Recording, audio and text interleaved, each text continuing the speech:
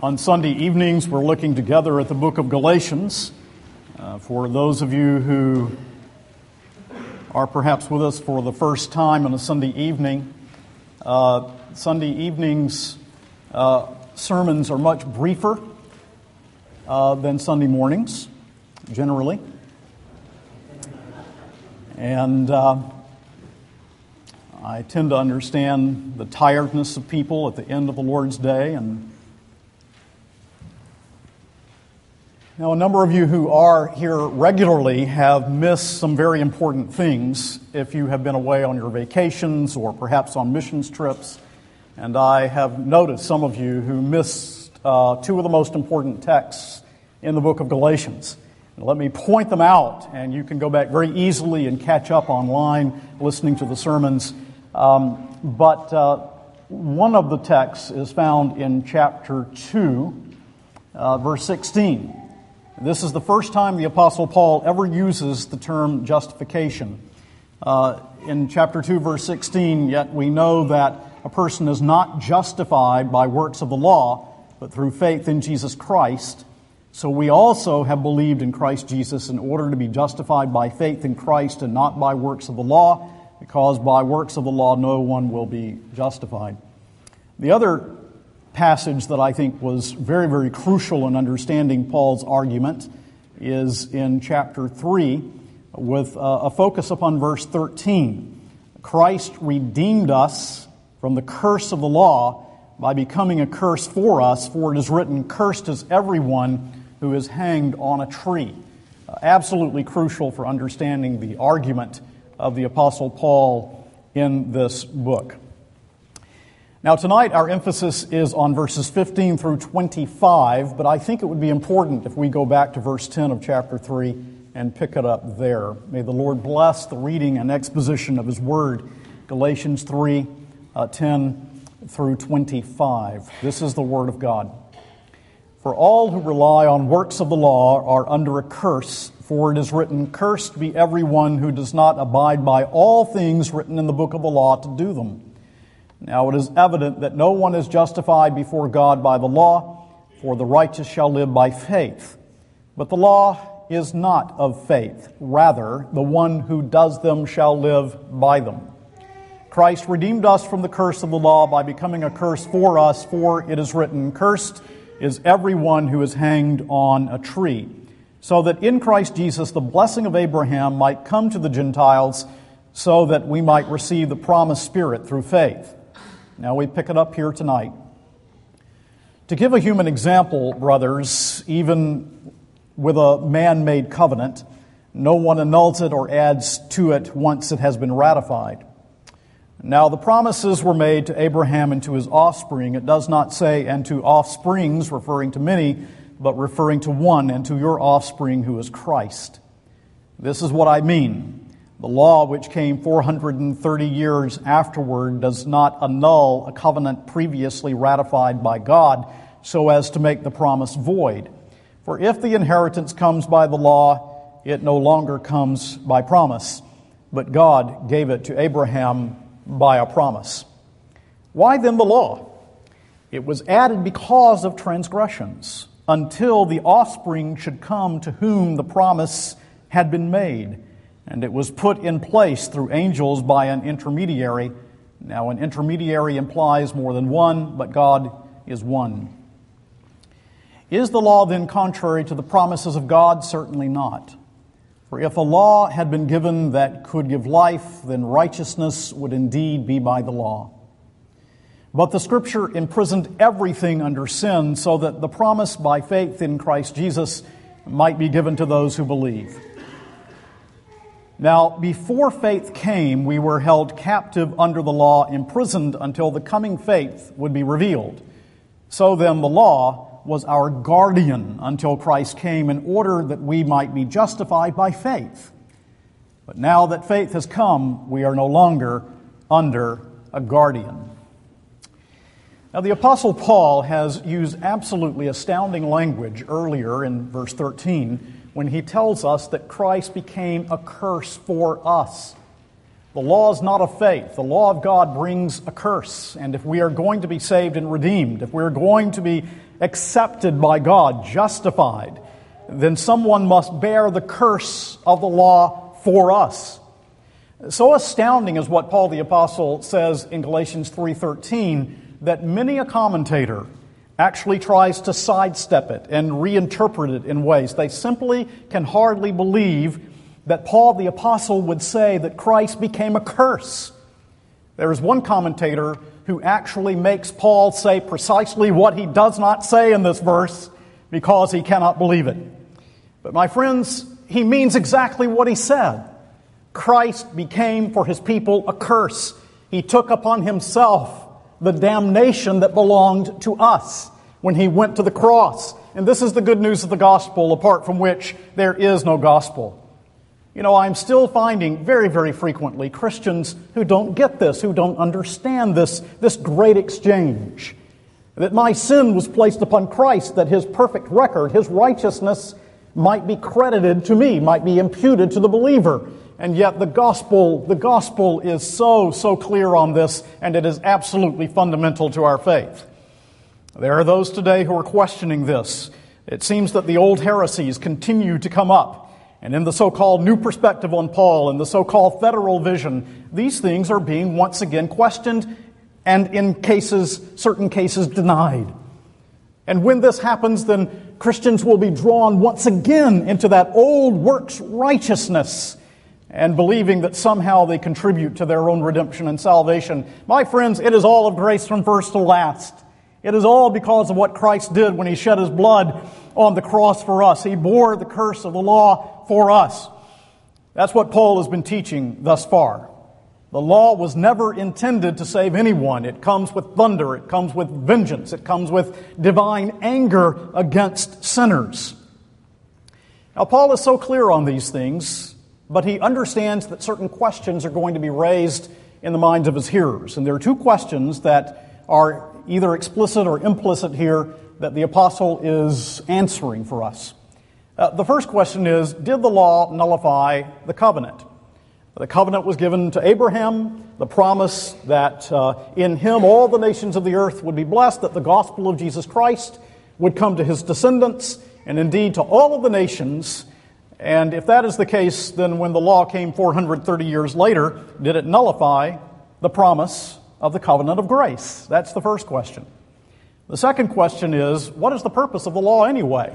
Why the law? What's the purpose of the law of God? Now, the first point I want to make is an answer to the question, did the law nullify the covenant? And the first point is, God's promise of grace is secure. God's promise of grace is secure. And the argument of the Apostle Paul we find in verse 15. To give a human example, brothers, even when a man made covenant, no one annuls it or adds to it once it has been ratified.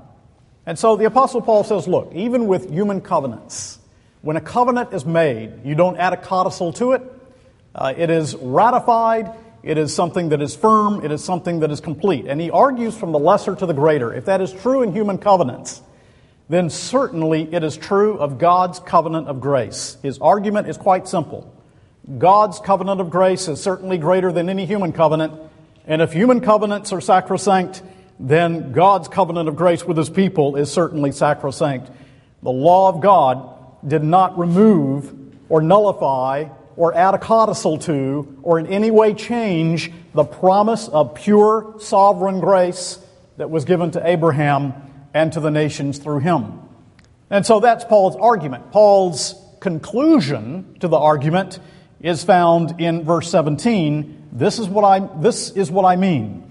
The law which came 430 years afterward does not annul a covenant previously ratified by God so as to make the promise void. Now, this is very important for you and for me. We are the Gentiles to whom the promise was given to Abraham that the gospel would come. We are the ones to whom that promise of sovereign grace has come. It is important for you to know that the promise once given by God, that nothing will annul it, that nothing will tear it apart, that nothing will remove it, that nothing will change it, that it will not be mixed somehow with law or mixed somehow with works. No, he has promised that grace, And Paul's argument and conclusion is that the law of God does not in any way alter God's grace. Paul's affirmation then is the promised inheritance is secure. And the promised inheritance is secure for two reasons. First of all, the promised inheritance is secure because of the one who does the promising. Did you notice how he put it in verse 18? For if the inheritance comes by law, it no longer comes by promise, but God gave it to Abraham by a promise. Actually, God graced it, gave it in grace, could be a potential translation of the passage there. Because God is who He is, because He is sovereign, immutable, because He is unchangeable in His nature, because He is a God of grace and mercy, a God of love, because of His infinite power and wisdom, when God makes that promise to Abraham, that promise will be fulfilled. And when He makes a promise of grace to you, people of God, that promise is fulfilled. It will be what He says it will be. And so the promised inheritance is secure because of the one who promises, but also the promised inheritance is secure because of the one to whom the promise was made. To whom was the promise ultimately made? Well, verse 16 tells us. Now, the promises were made to Abraham and to his offspring. It does not say, and to offsprings, referring to many, but referring to one, and to your offspring who is Christ. Talk about believing in the inspiration and authority of the Bible. Paul the Apostle argues on the basis of a singular rather than a plural. And he says, ultimately, the one to whom the promise is made is Christ Jesus Himself. Therefore, since the promise of the inheritance is made to Christ, you can believe that the promise is absolutely secure.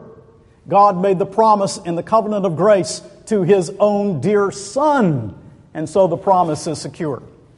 Well, I hope that you take great comfort in that now you, members of the covenant of grace, believing in the Lord Jesus Christ, resting upon Him alone for salvation, you don't have to worry. Will the inheritance be there for me in the future, or will it not? Is the inheritance mine now, or maybe it will change tomorrow? You know, God is simply not like the guy who takes the daisy, saying, He loves me not, He loves me not. When God says He loves you, He loves you. When God says He gives you grace, He gives you grace. When God says He shows you mercy, He shows you mercy. When God says He chooses His people, chosen they are. When He says Christ died for you, He died for you. When He promises an inheritance, that inheritance is firm and immutable. So that's the first point. God's promises of grace are secure. Now, if the law could do nothing to set aside the promise, here's the promise that is given to Abraham, ultimately to Christ Himself. If the promise is secure, and then 430 years later, God gives the law at Mount Sinai, what's the purpose? Why then the law? What is the purpose of the law? Well, let's answer that question. The law of God was given to point to our need. And we're going to unpack that in a variety of ways. Do you see how he puts it in verse 19? Why then the law? It was added because of transgressions until the offspring should come to whom the promise had been made, and it was put in place by angels by an intermediary. Now, an intermediary implies more than one, but God is one. That means that God unilaterally is committed to accomplishing what He has promised. And so, why then the law? The law points to our need. It was given because of transgressions. As we are told in Romans chapter 5, it actually aggravates transgression. It actually shows us more deeply who we are. It uncovers our sin. Or to put it all another way, the law demonstrates our guilt by nature. The law demonstrates that we are guilty by nature.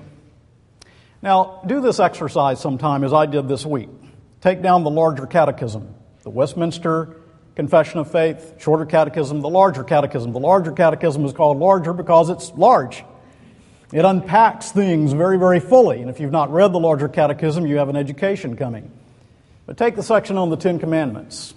And it talks about what the law demands and requires, and it talks about the negatives and the positives. What does it forbid? What does it require?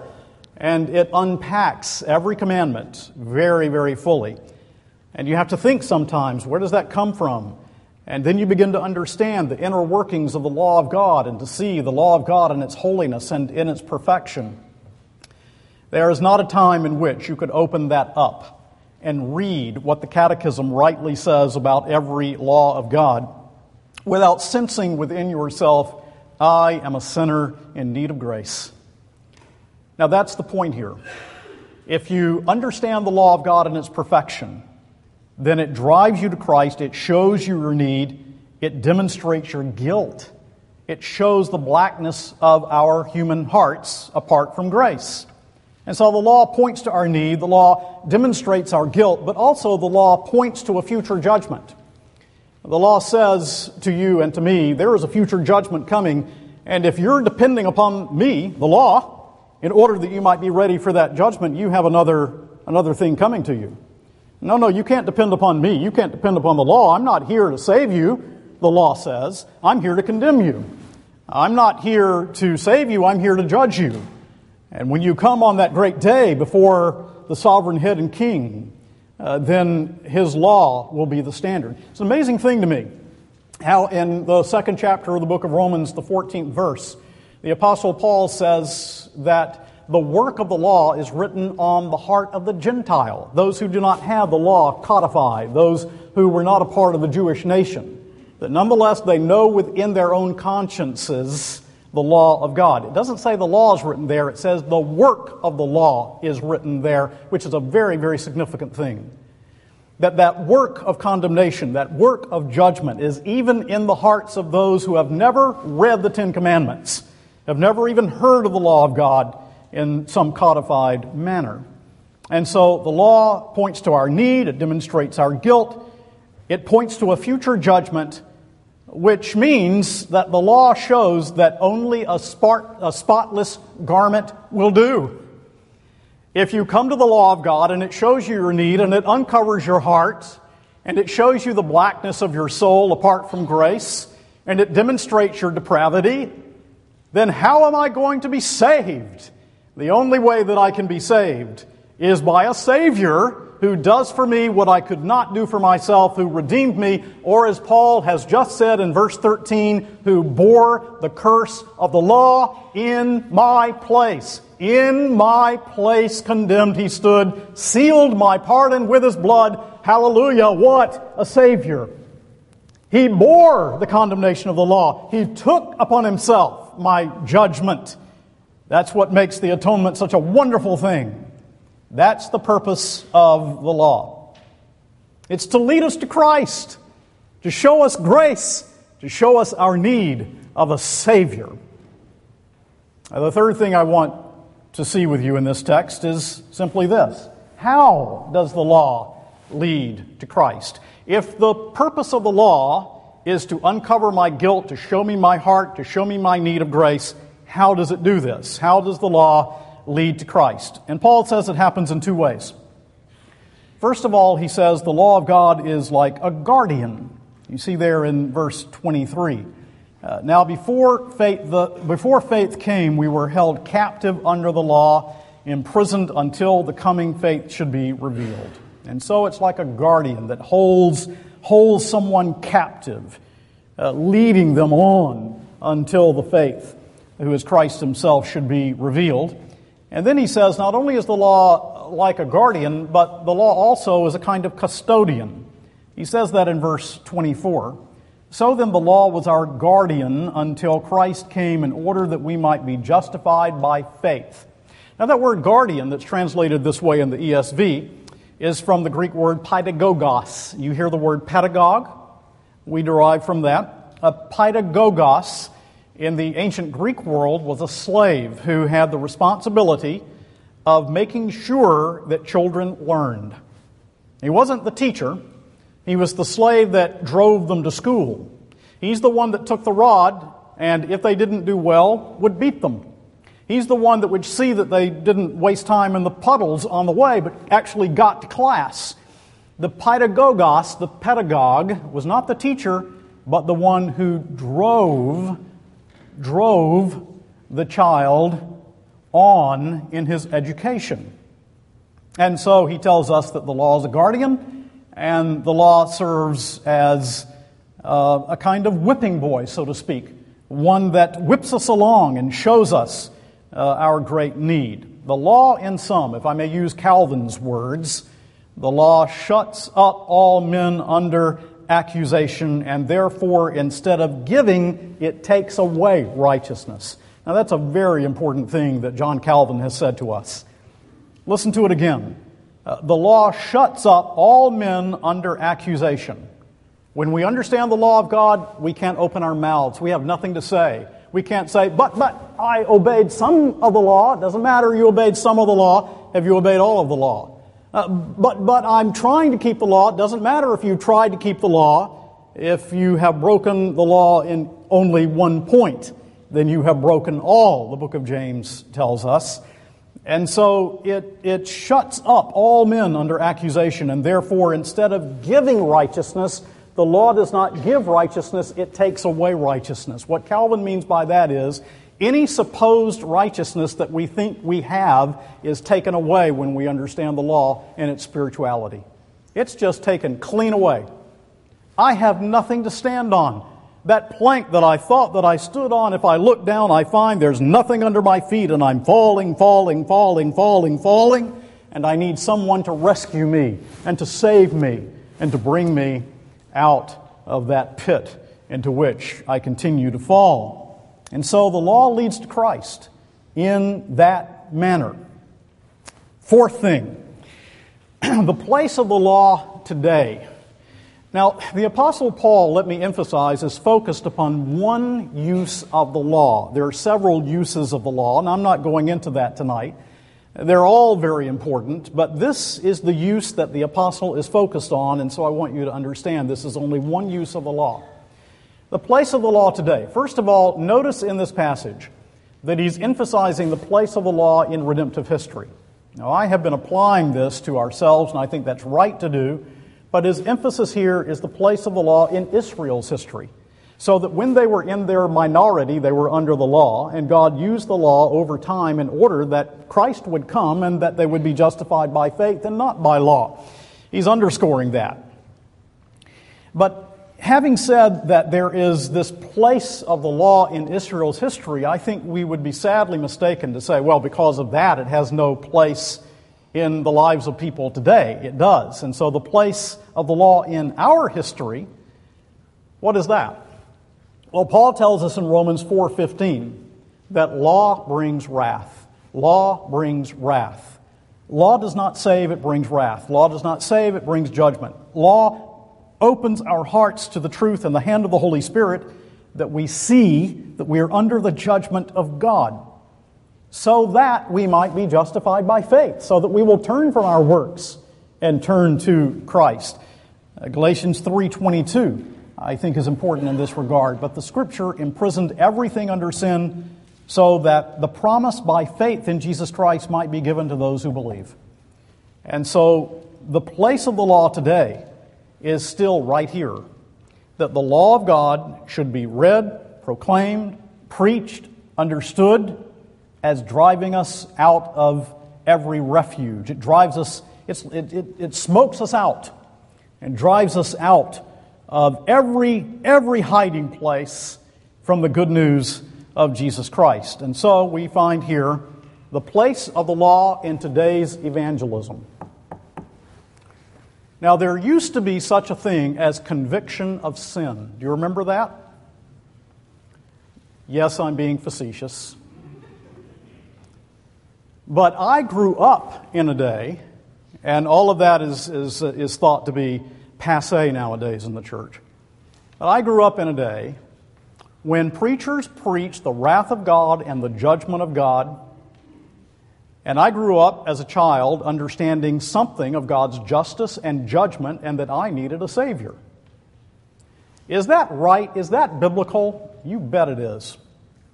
Absolutely right. That's precisely what Jesus does in Matthew 19. Have you ever noticed? In Matthew 19, verse 16, we read, "And behold, a man came up to Jesus, saying, 'Teacher, "What good deed must I do to have eternal life?" And he said to him, "Why do you ask me about what is good? There is only one who is good. If you would enter life, keep the commandments." He said to him, "Which ones?" And Jesus said, "Well, you shall not murder, you shall not commit adultery, you shall not steal, you shall not bear false witness, honor your father and mother, and you shall love your neighbor as yourself." The young man said, "All these I've kept. What do I still lack?"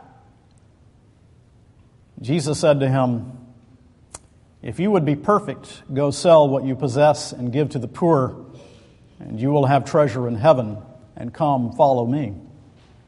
When the young man heard this, he went away sorrowful, for he had great possessions. What is Jesus doing?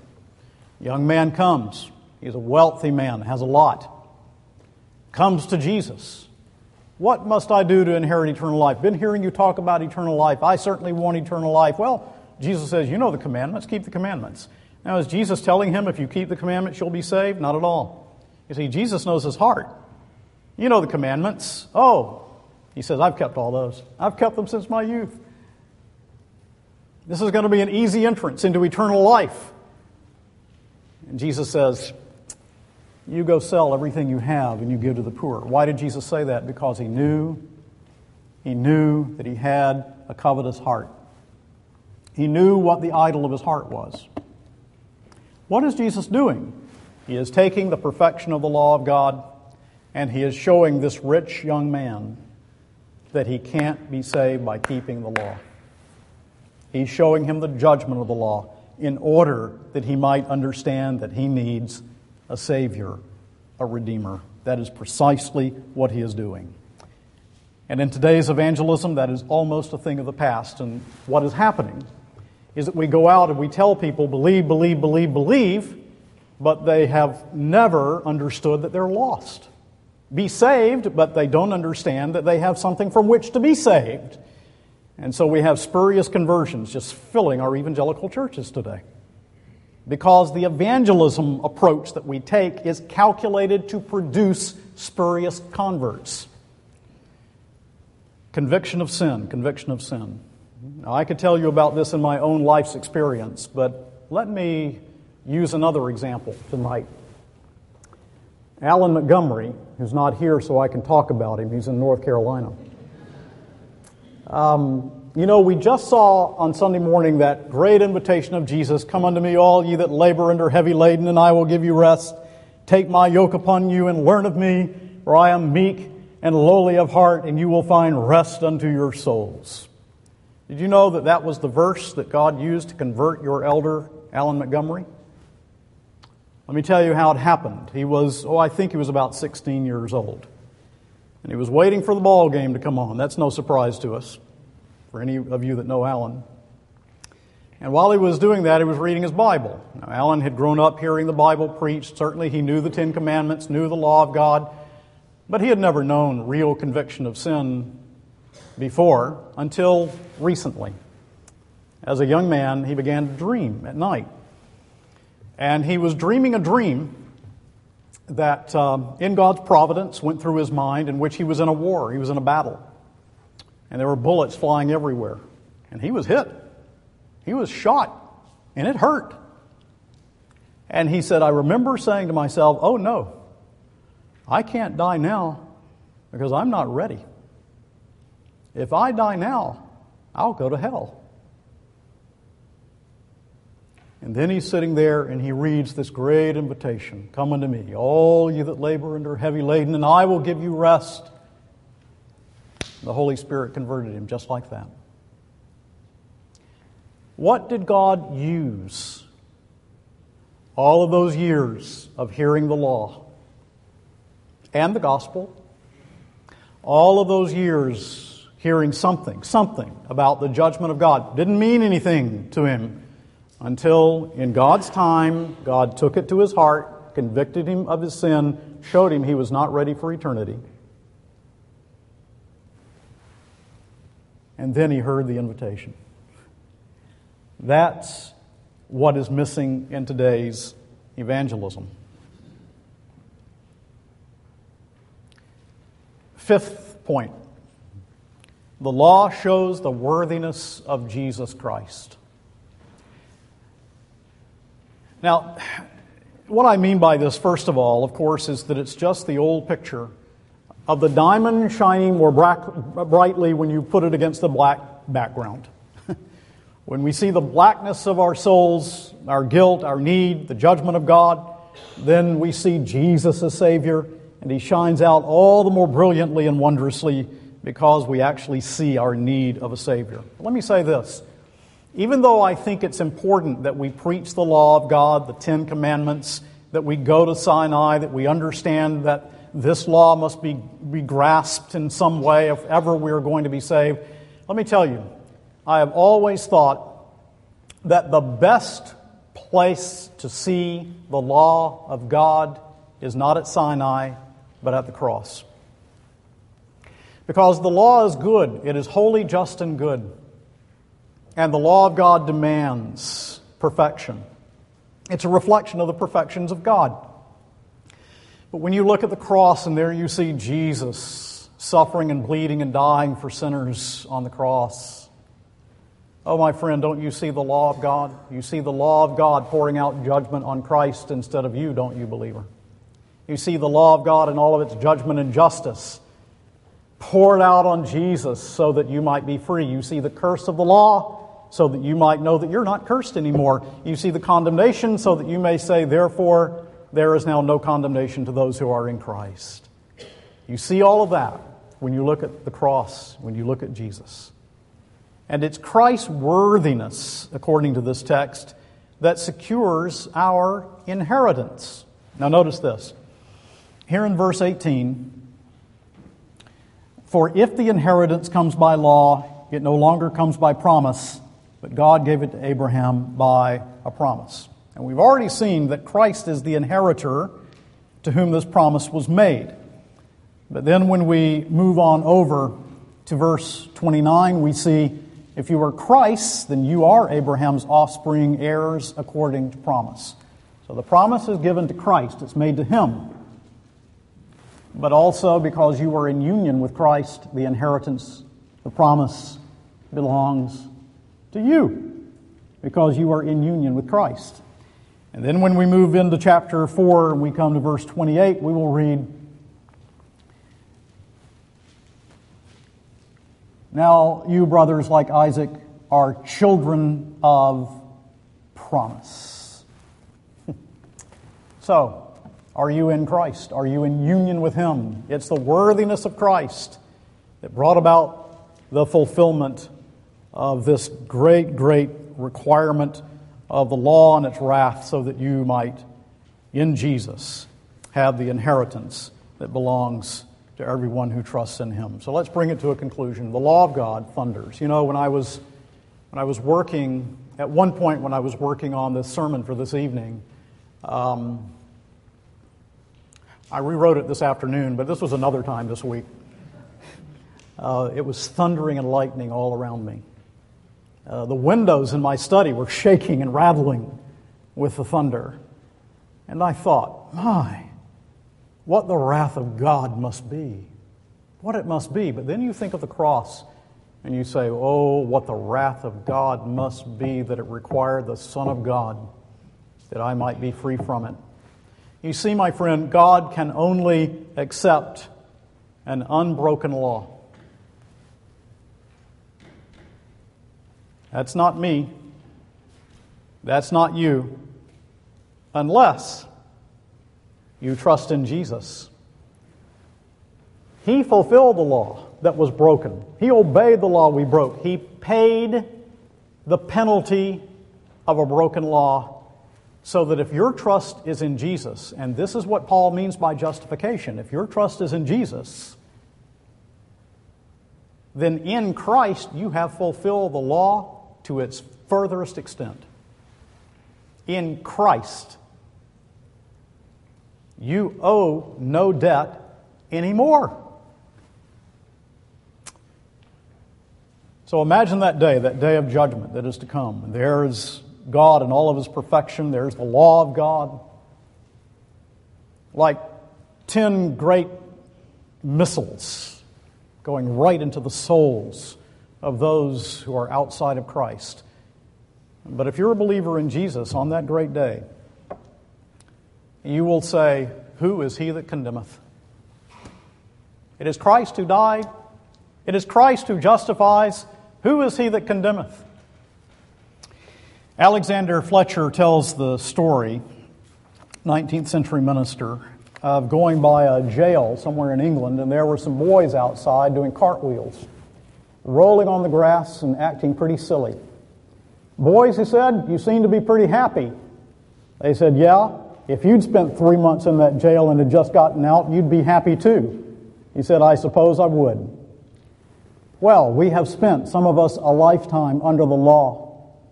We've been held captive. We've been imprisoned. It's shown to us that we're criminals against God's nature and goodness and grace. And when Jesus comes, it's like that hymn we sang just a little while ago. Long my imprisoned spirit lay, fast bound in sin and nature's night.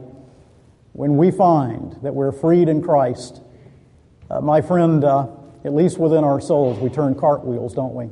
It's a pretty happy thing, a pretty joyful thing. And so go into your week remembering, yes, a sinner, yes, guilty by nature, but I can turn cartwheels this week. I want to see some of you do it, because I'm now free from the condemnation of the law, because Jesus died for me. That's the message. Never tire of it. Go more deeply into it. I'll be preaching it by the grace of God until the day He takes me home. Amen.